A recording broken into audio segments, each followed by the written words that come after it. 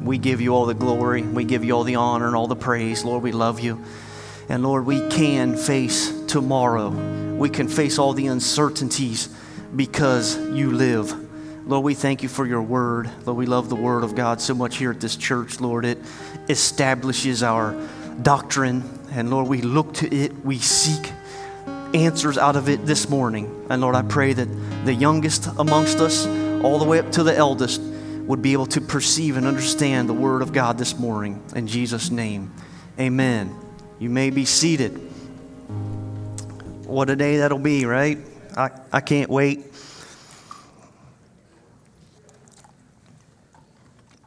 Now, this morning, I'm really hoping that I don't botch this up, okay? Sometimes some stuff can be a little bit tricky, and this is kind of one of those ones that are a little bit tricky. So I need everyone to turn your thinking caps on. Try to give your best attention that you can. I don't want anything to be misconstrued or misunderstood. So just please bear with me, and we're going to kind of look at the Word of God.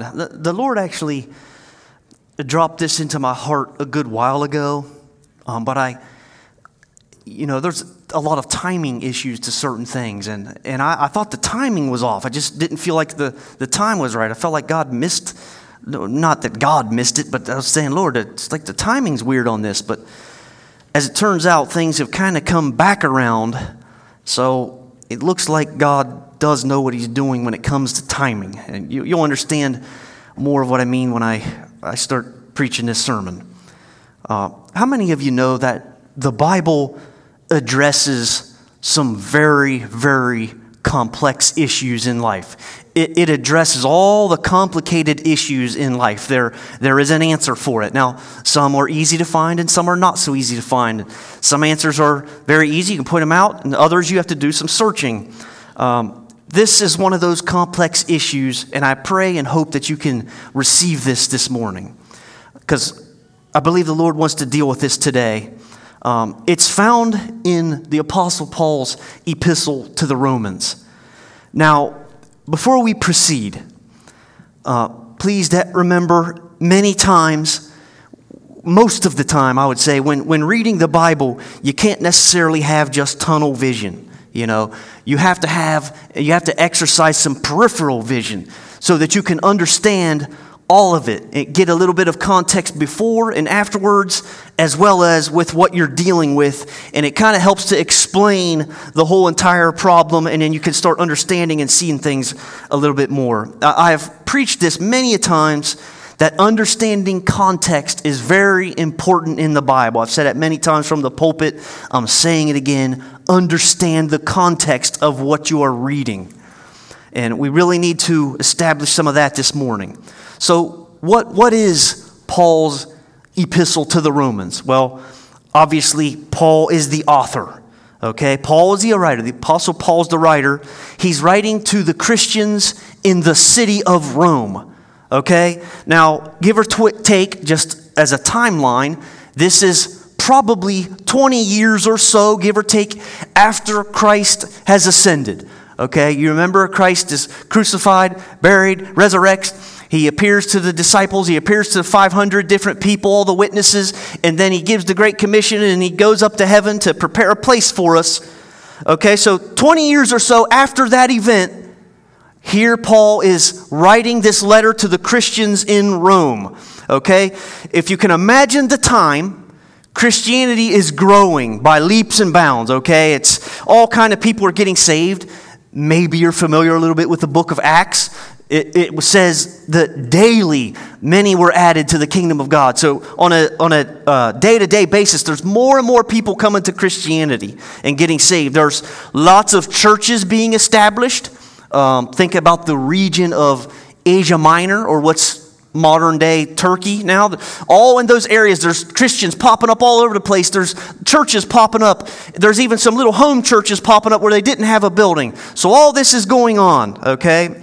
Now, Paul, the author, who you might remember used to be Saul, he used to persecute the early Christians because he was one of those devout Jews, and he didn't like anything that he thought was divergent from Judaism. So he would persecute all those early Christians. But now Paul, we're going to skip a lot of his story, he is now one of the main leaders in what is known as the apostolic age. Okay, the apostolic age is from Christ's ascension, really, 33 AD, around there, up until about the year 100 AD. That's kind of the apostolic age. That's the age where the apostles and the disciples went through and helped to establish Christianity, all the new churches and so on and so forth. That's the apostolic age. Well, Paul, I know this is a lot of information, but like I said, you got to turn your thinking caps on this morning. Paul, being one of those early church leaders, or being an apostle that he would travel around on all these missionary trips. Okay, he would travel from here to here to here, and he would preach Christ, and he would clarify doctrine. Now remember, this is the time when the church is establishing itself. And there could have been some people, they didn't have the ability to communicate like we do. You know, if someone has a question nowadays, I'll just shoot a text over to Pastor Joe. Pastor Joe can clarify that. And it doesn't matter if you're in California, 2,000 miles away. We can instantaneously clarify things. Back then, they couldn't. So if you can imagine the Apostle Paul in the early days of Christianity, a couple decades after Christ is risen, the Gospels are being circulated even orally in written format. So there could be, in the early days of church, there could be some dissension or some disputing going on because it was all new.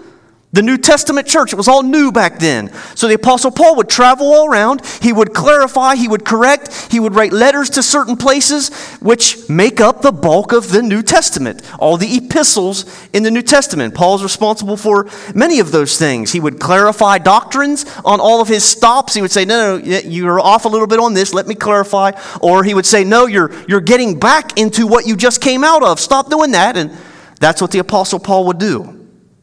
And remember, like I said, this is during the early development of all these churches. And there were new churches springing up everywhere. There was new converts all over the place. And how many of you would agree that whenever there's a new convert or someone converts to Christianity, that's one of the most vulnerable times when the enemy comes to attack that person. And when you have all these churches being established, the enemy didn't want those churches to be. He wanted to ruin them and sow some type of discord or sow false doctrines or erroneous beliefs into those. And Apostle Paul, and as well as the other apostles, would combat all of those things. So someone had to make sure they weren't deviating from the gospel teachings. So the Apostle Paul, he would write epistles and letters to churches and clarify things. And all those letters, all those epistles that historians actually can authenticate make up the New Testament. It's kind of how we got the New Testament. If we know that Paul wrote it and some of the other authors, then we canonize them as the New Testament. Now, Romans is one of them, okay? Paul, remember the author's Paul, he's writing to the newer churches in Rome, the newer Christians, the new converts in Rome, all right? So we're going to start out in Romans chapter 1, verse 7. Now, if you're familiar with your Bible at all, you know that most of Paul's writings, he would always have a little a greeting. He would kind of say, I, Paul, the prisoner of Christ, or I, Paul, the apostle, whatever his greeting was. And he would kind of say a few scriptures and, give thanks for this or that. Well, then you get to Romans chapter 1, verse 7. This is after Paul's kind of opening greeting, and this tells us who he's writing to. It says, to all that be in Rome, beloved of God, called to be saints, grace to you and peace from God our Father to the Lord Jesus Christ. So the letter, or the epistle of Romans is written to all the Christian people in Rome. Okay? Now, what was Rome? Rome was the epicenter of the Roman Empire. So you have to imagine Rome, they actually believed that there were millions of people living in Rome at that time, even way back then. So there's a whole lot of people living in Rome. And to be honest, yes, technology changes, but it wasn't a whole lot different than the big cities that we see today. It was like any major city, very culturally diverse, lots of different kinds of people with lots of different backgrounds. And that's what Rome was. You go to one of our major cities today, and you're likely to see people with different colors, people look a little bit different, people with different backgrounds, different people groups. You'll see those in our major cities today. I used to have a brother that I liked to visit when he lived in Los Angeles. I used to like to visit there because you could get some really good, authentic food. You know, stuff that us here in a little more rural area, we can't get. So I'd visit him and I could get all kinds of neat food. Because it was a big city.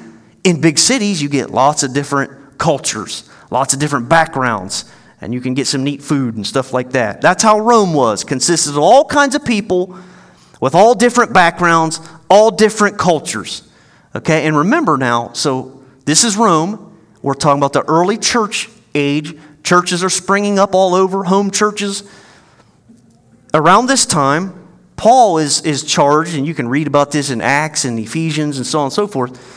Paul is charged to preach the gospel to the Gentiles, the non-Jewish people. Okay, so now, not only do you have all these churches springing up all over where there never was before, and you have a new theology with Christianity, now you have other people, Gentiles. So now you're taking in all these people with all kinds of different backgrounds. Okay, are you following me still?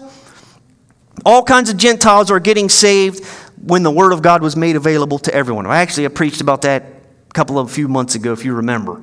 So now, this Christian church consists of all kinds of multicultural backgrounds, okay? And then you take all these different kinds of people and you say, go to church together now. Well, when you take all kinds of different people with all kinds of different backgrounds, all kinds of different views, raised differently, taught a little bit differently, mom and dad did things a little bit different, culture was a little bit different, then you say, okay, go to church now. What do you think happens? Problems start happening. Disputing starts happening.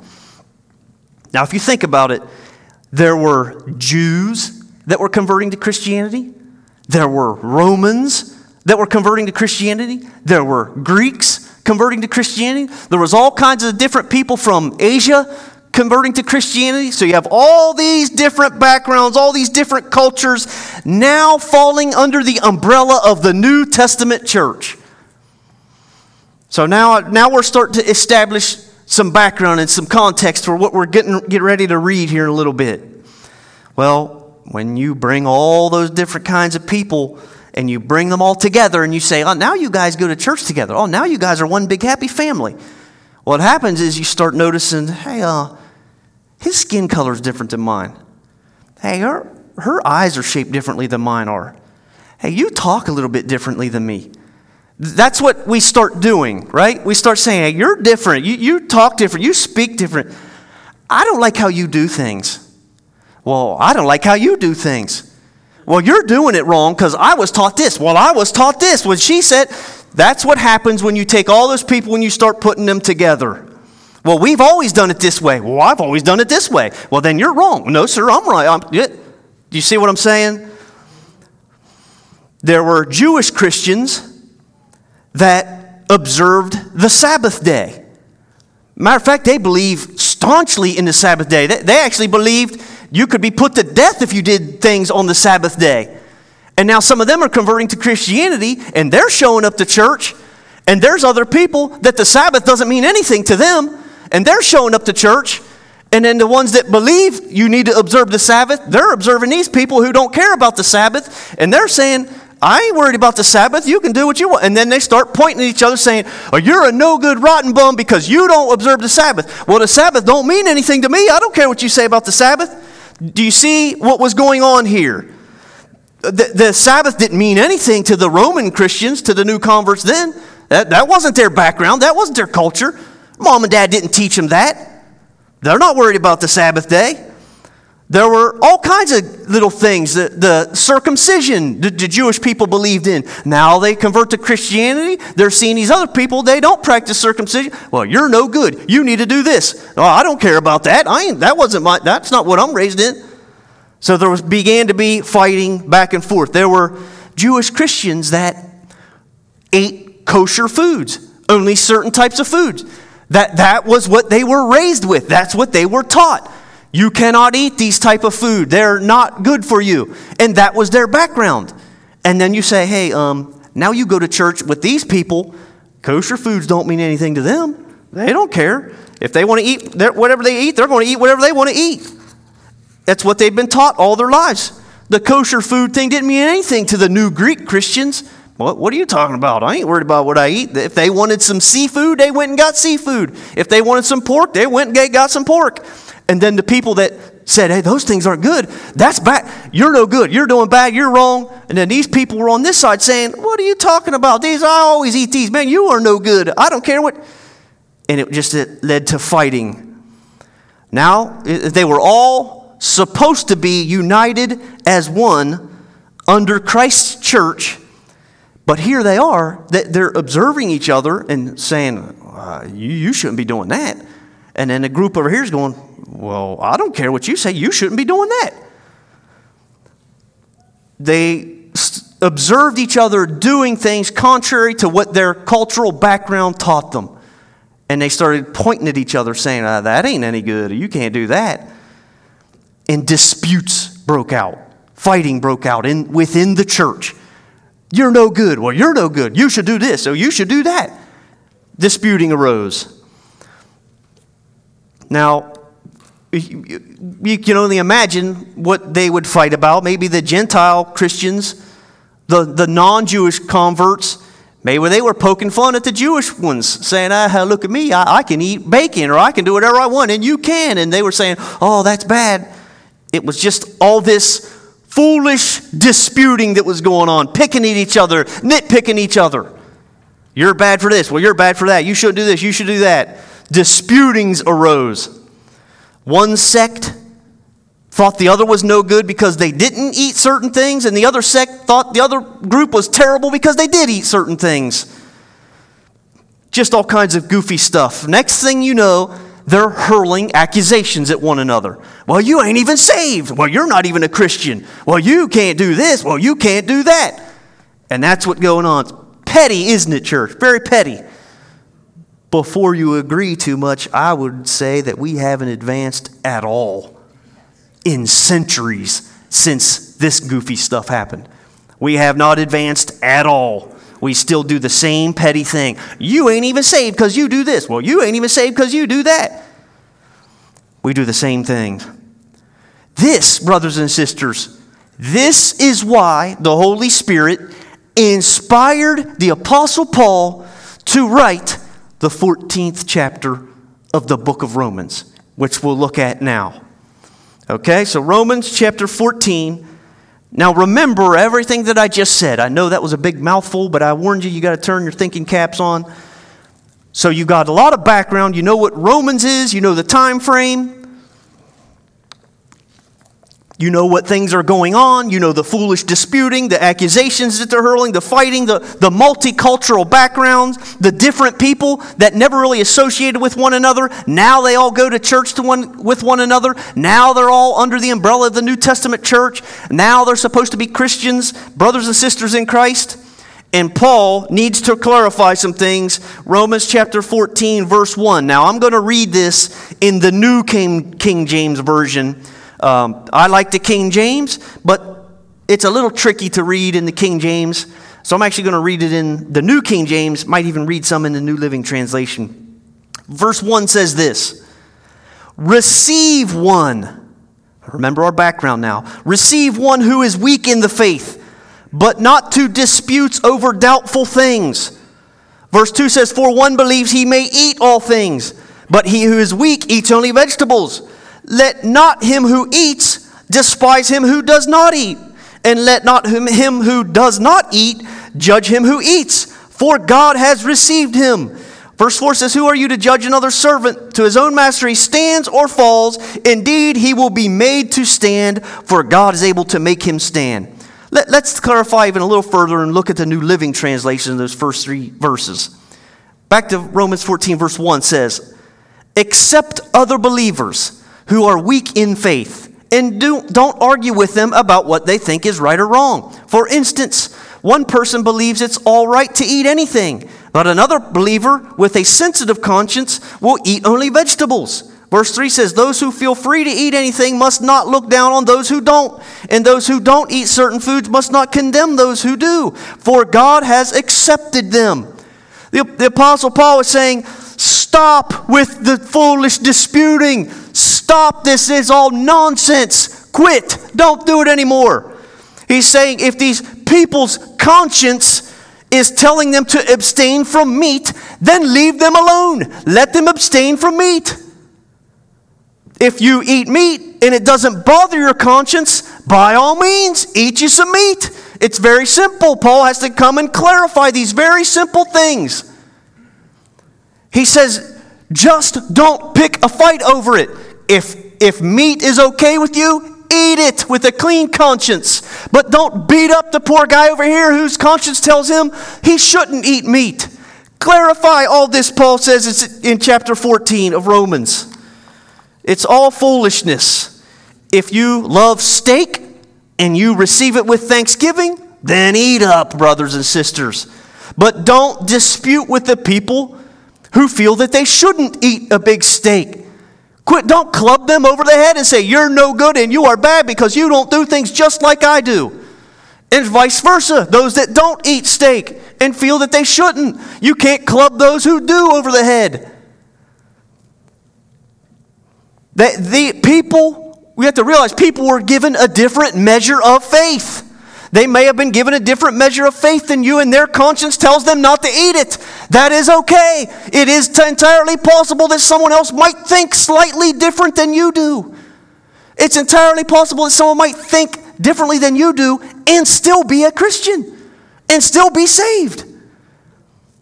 I know sometimes, this is going to sound arrogant, but I think I suffer from that disease. I do. If you don't do things exactly like Jason D thinks, you're wrong. That's arrogant. Listen, it doesn't mean that those that refuse to eat meat are going to burn in hell. That's how polarized we get nowadays. Nor does it mean that the ones that do eat it are eating damnation to themselves. That is how we get. It's so polarized. Everything is so polarized nowadays that if you feel you should eat meat, we look at the other. You ain't even saved. You're practically satanic. The ones over here say the same thing. Well, you're satanic because you do. Apostle Paul is saying, stop. This is foolish disputing. Stop it. You're fighting over non-issues. You're making mountains out of molehills. Paul's saying, stop pointing at each other. Quit it. Romans chapter 14, verse 5. This is in the New King James. It says, one person esteems one day above the other. Another esteems every day alike. Let each be fully convinced in his own mind. He who observes the day, observes it to the Lord. And he who does not observe the day, to the Lord he does not observe it. He who eats to the Lord, for he gives thanks to God. And he who does not eat, to the Lord he does not eat, and gives thanks. Let's read that in the New Living. In the same way, some think one day is more holy than another, while others think every day is alike. You should each be fully convinced that whichever day you choose is acceptable. Those who worship the Lord on a special day do it to honor him. And those who eat any kind of food do so to honor the Lord, since they give thanks to God before eating. And those who refuse to eat certain foods also want to please the Lord and give thanks. You see the pettiness that we fall into that the Apostle Paul is clarifying here through the Holy Spirit. If a certain day is special to you, that's fine. Quit clubbing this guy over here who doesn't think just like you, and he doesn't think that day is super special. Each and every one of us in this congregation this morning probably slightly varies a little bit in the way that we observe Christmas and all kinds of other holidays. We do it a little bit differently. Maybe you wake up first thing in the morning and you tear presents open. Or maybe you wake up and you don't. You sit down and have a nice breakfast together. That does not mean to point at each other and say, well, you ain't no good because you should be doing it this way. The Apostle Paul has to clarify these petty, goofy little things. You might think this stuff is all petty, but this is what we do. We create factions amongst each other. We create cliques. And if you don't fit into everything that I think, you don't see things completely from my perspective, then you can't be in my clique. Well, you don't see things from my perspective, so you stay out of my clique. I got my own clique. And we create these factions inside of the church. I believe one of the enemy's favorite weapons and most successful weapons that he has is division. He caused division amongst us. Now, all this is especially so when you get all kinds of people from different backgrounds. We find differences in one another, and we come to the conclusion they are a bad person. They are no good. Paul is saying all these goofy things you're fighting over are non-issues. It's a non-issue. What are you fighting about it for?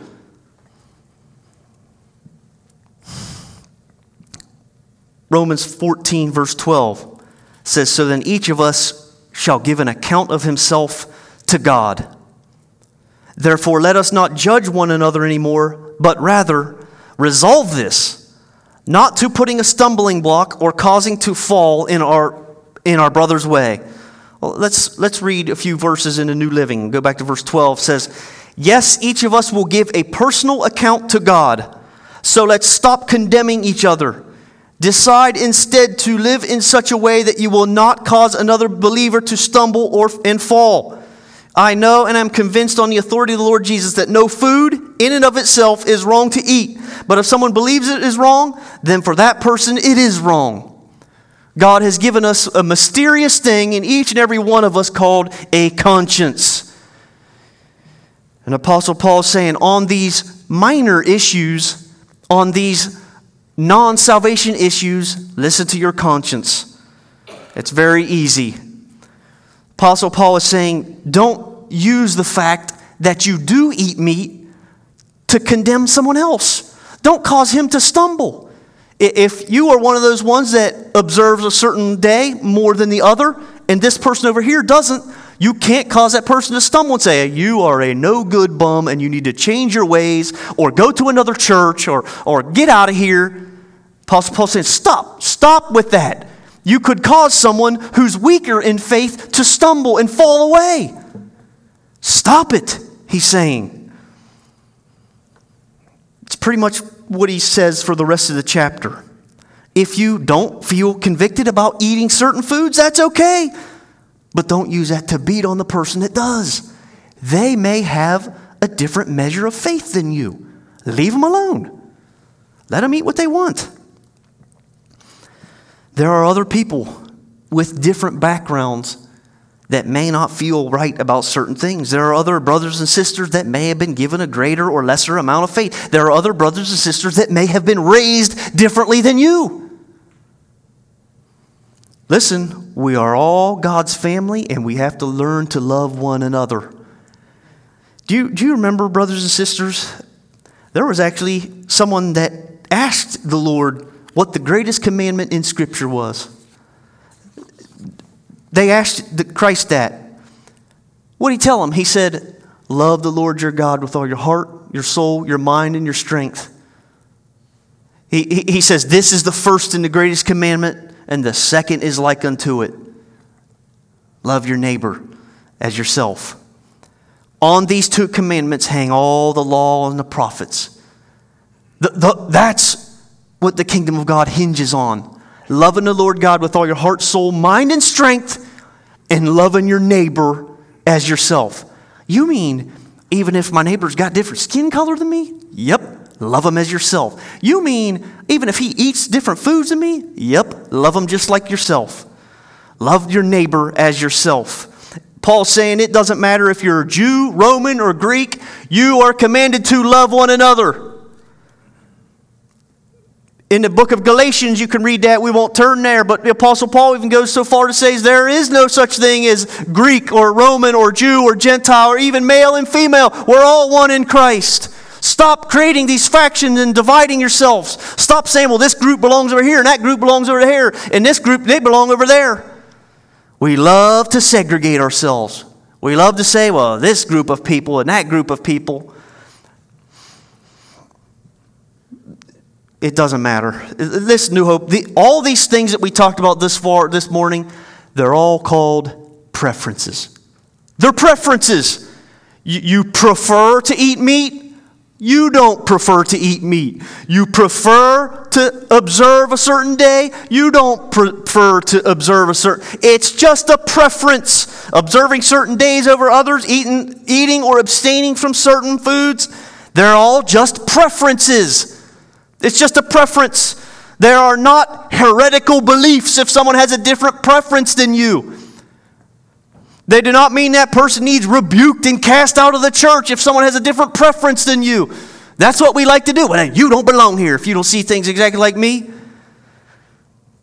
Listen, if a man is convicted that comes here to New Hope and he feels convicted that he should wear a shirt and a tie, then that man should wear a shirt and a tie. But he can't club the guy that does not feel convicted to wear a shirt and a tie to church. Apostle Paul saying those are preference issues. They're preferences. The guy that wears the tie can't look at the guy that doesn't have the tie and say, you ain't even saved.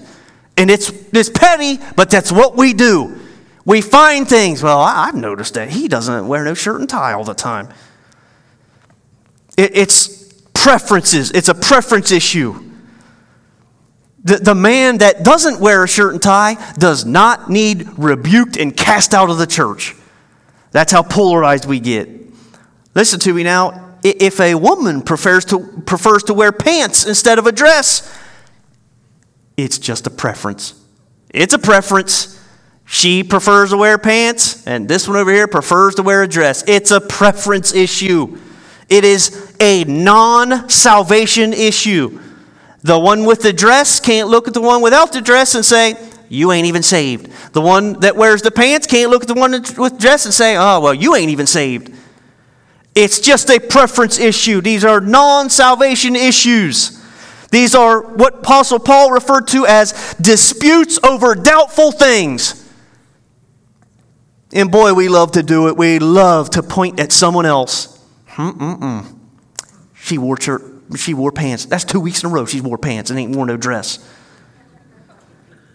Some of these people were raised differently. Some of these people have different backgrounds, different cultures. And all these people have different preferences. Listen now, we have white-collar workers in this church. We have blue-collar workers in this church. We have some people in this church that are highly educated. We have some people that may be barely educated in this church. We have some hillbillies. We have some city folks. You have all kinds of different kinds of people with different backgrounds.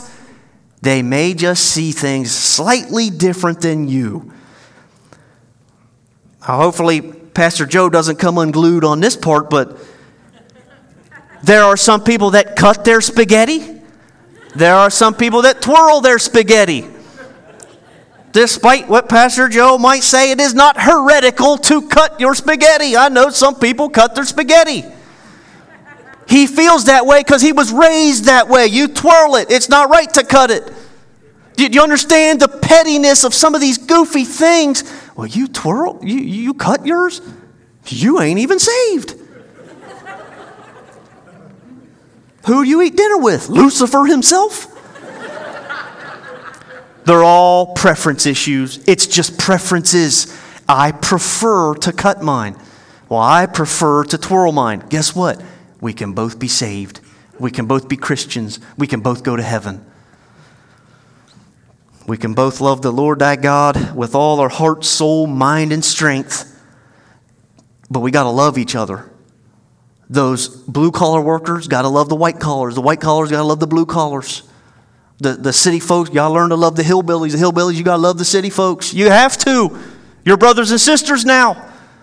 There are no stipulations that say, well, the country folks, they shouldn't hang out with the city folks. The city folks we're the family of God.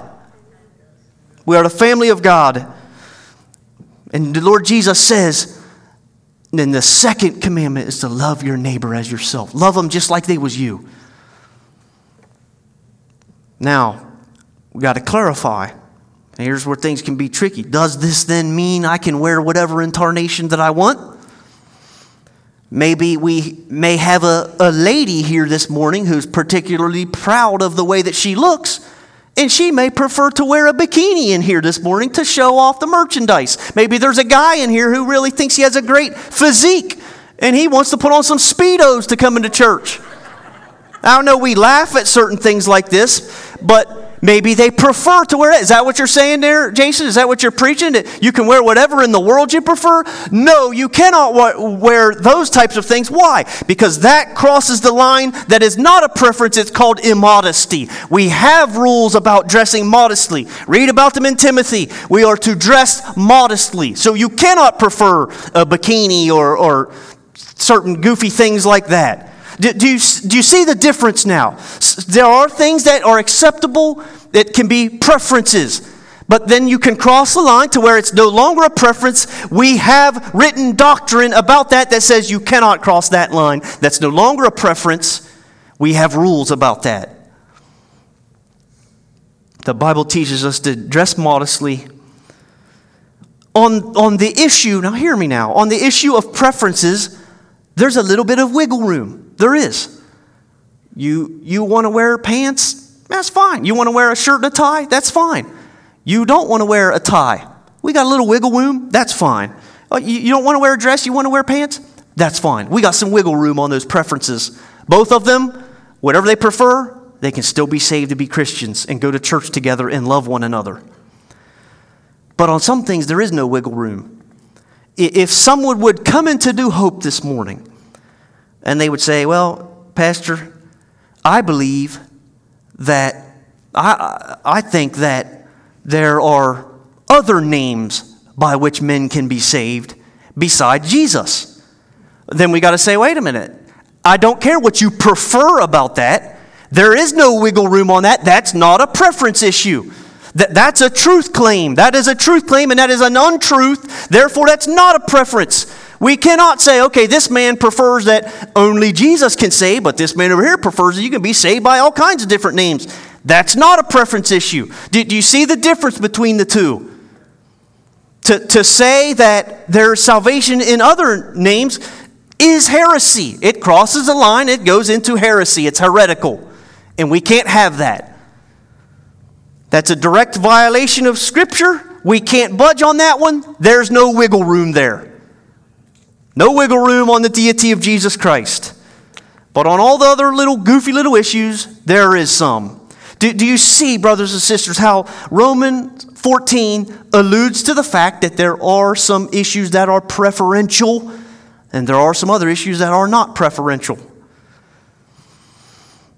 Now, why preach this morning? Well, here's where I hope things don't get too crazy. I can think of a few things that the church has faced recently and that the church will face again in the future that have caused division and disputes, okay? Because the devil loves to divide. He would love to ruin New Hope Church. He would. He'd love to ruin as many churches as he could. How about masks? Ooh. Masks. We hear talk of masks coming back around, don't we? We're hearing, maybe there's going to be some more mandates, this and that. Before you get up and run out and don't even listen, just hang on just a minute. Let's take Romans chapter 14 and apply it to the issue of masks, okay? Listen to me now. Masks, it's a preference issue. I'm sorry. I know that some people can feel very strongly about whatever way. It's a preference issue. If you prefer one, that's fine. If you don't prefer one, that's fine. It is a preference issue when it comes to the kingdom of God. If you prefer masks, and you're over here and you prefer them, you can't look at the people that don't prefer them and say they are evil, they're no good, they ain't even saved. If you do not want a mask and you don't like to wear them, you can't look at the ones that do and say, well, they're no good. They're no good. They should have no mask on. It's a preference issue. They don't need expelled from the church. It's a non-salvation issue. There's a little bit of wiggle room in the kingdom of God when it comes to masks. There's a little bit of wiggle room. It is possible for you to come to church wearing a mask and be a born-again Christian. It is also possible for you to come to church not wearing a mask and be a born-again Christian. I told someone a long time ago, I don't care if you come dressed in a spacesuit with a breathing scuba apparatus on you. I'll say, hey, brother, how you doing, man? Have a seat. I hope you like the service. Does not matter to me. Those are not salvation issues. They're preferences. It's just a preference. I know that we can feel very strongly about our preferences, and maybe there's even someone right now thinking of an argument in their mind. Well, after the service, I'm going to let him have it because he said, it's just a preference. Let me remind you that the greatest commandment is to love the Lord your God with all your heart, mind, soul, and strength, and to love your neighbor as yourself. That person that doesn't want to wear a mask is your brother or your sister in Christ. The person that does wear a mask, it's your brother and your sister in Christ. You got to love them. And those people are there, they got to love you. And you got to find a way to get along together. You got to love one another. Listen now. We're going to apply Romans 14 even further. If your conscience tells you you should be wearing a mask, you need to obey that and wear your mask. You better be convinced of it and obey it. But don't judge on him that doesn't feel it in his conscience to wear it. Do you see how the Bible attacks these very complicated issues? To those that do wear masks, to those that don't wear masks, despite how you feel, for God has received them both, the Bible says. We cannot let these petty issues divide us. Do you know that there's churches who've been divided over that issue? Divided. Here at New Hope, our stance has been, we respect the individual's decision. If you want to wear one, that's fine. If you don't, that's fine. That's where, brothers and sisters, I'll say this in front of everyone. There's no way in the 9 worlds I'm going to post on the glass doors of this church where people enter a list of criteria you need to meet before you come in. Nope, I ain't going to do it because I'm not answering to God. Why did you post this before you could enter my building? I'm not going to do it before God. I'm not. So listen, church, in the next few months, because you hear a lot of this talk going on, if you feel convicted to wear a mask here at New Hope, please feel welcome to do so. If you don't, you don't. We can't let these things divide us. Romans chapter 14, verse 19. Listen to this now. Let us therefore follow after the things which make for peace, and things wherewith one may edify another. Church, we're commanded to build each other up, not tear each other down. Well, you don't do this. You're no good. Well, I ain't hanging out with you then. We're commanded to edify, to sow good things into each other, to build one another up. We're the family of God, not to nitpick on each other. Now, lastly, I'll bring this to a close soon. This is a big one that I see causing tremendous division in our nation and even in some churches. How about this? Vaccine. Ooh, someone's probably ready to throw something at me already. Listen, church, there are people that got the vaccine. There are people that won't get the vaccine. And some of them go to the same church. Some of them live in the same home even. Listen, it's a preference issue. It's a preference. There's a little wiggle room on it. There's a little wiggle room on this one. It is not a salvation issue. If you didn't get the vaccine and you feel a little uncomfortable about it and you just don't trust it or whatever your reasoning might be from your background and what you were taught and whatever it is, you can still be saved. However, if you're over here and you think, you got to be crazy not to get the vaccine. You need to get the vaccine. Because of their background, the way they were taught. Maybe they see things a little bit different. Guess what? That person can still be saved. It's a preference issue. I know that we feel very strongly about these things. People that don't want the vaccine, they're not heretics. People that got the vaccine and are pro-vaccine have not went apostate. People have different backgrounds and tendencies, and we all must recognize that each individual can make their own choice about the vaccine. We have to learn to mutually respect one another. I don't want the vaccine. I just don't. Okay, well, I do. I respect that. Well, okay, I respect yours. Can we be brothers in Christ? Yes, amen. If you got the vaccine, you can't club those over the head that don't want it.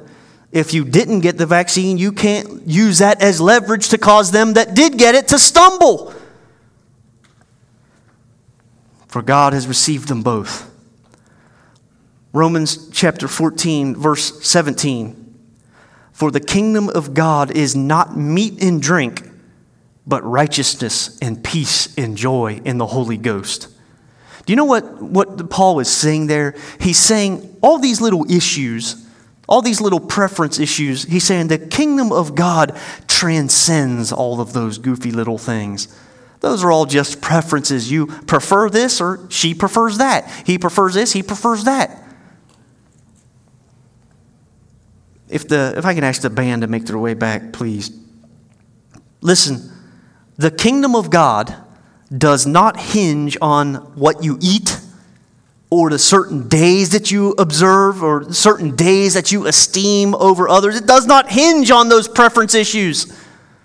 It does not hinge on whether you wear a mask or not. No, it doesn't hinge on that. But the kingdom of God does hinge on the fact that you love the Lord with all your heart, soul, mind, and strength, and love your neighbor as yourself. That's the important part. It does hinge on that. All the laws, all the prophets hinge on those two things there that Christ told us. Listen, dresses, preference, kingdom of God doesn't hinge on that. Suits and ties, the kingdom of God doesn't hinge on that. There are certain music types. Whether you like Southern gospel, some of us in here do. Contemporary worship, some of us like hymns only. Some of us like Christian rock. Others say, I don't like no Christian. They're all preference issues. They're just preferences. Here's a big one. Version of the Bible. Which one do you read? Oh, you don't read the King James? You're nearly satanic then. You read the New American Standard? Oh, Pastor Joe doesn't find out about that. It's just a preference issue. It's just a preference. Whether you read the New King James, the NIV, the NAS, or the ASV, or whatever in the world. Now, there are a handful that I do think are no good. That's my preference. Now, I do prefer the King James. Most of you know that. I prefer the King James.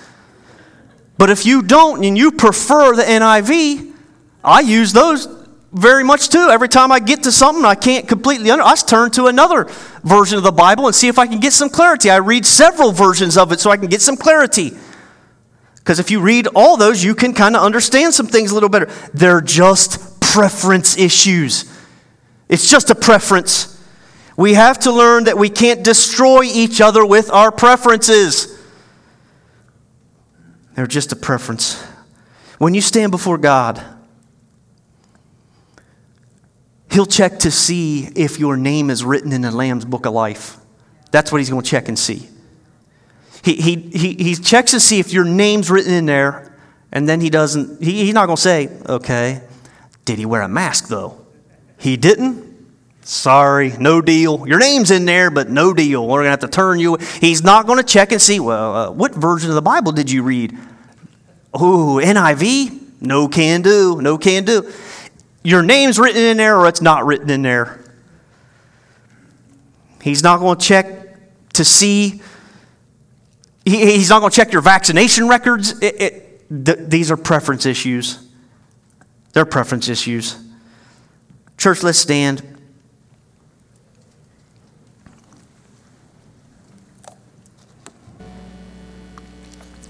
And I'll encourage you one last time. We're going to go to worship. Don't let preferential issues divide us. You can see these things coming back upon us. And lots of people are very polarized and make really outlandish, rash statements. Don't let them divide us. They're preference issues. someone may think just a little bit differently than you on some of these preference things. Amen? Amen. Let's worship one last time.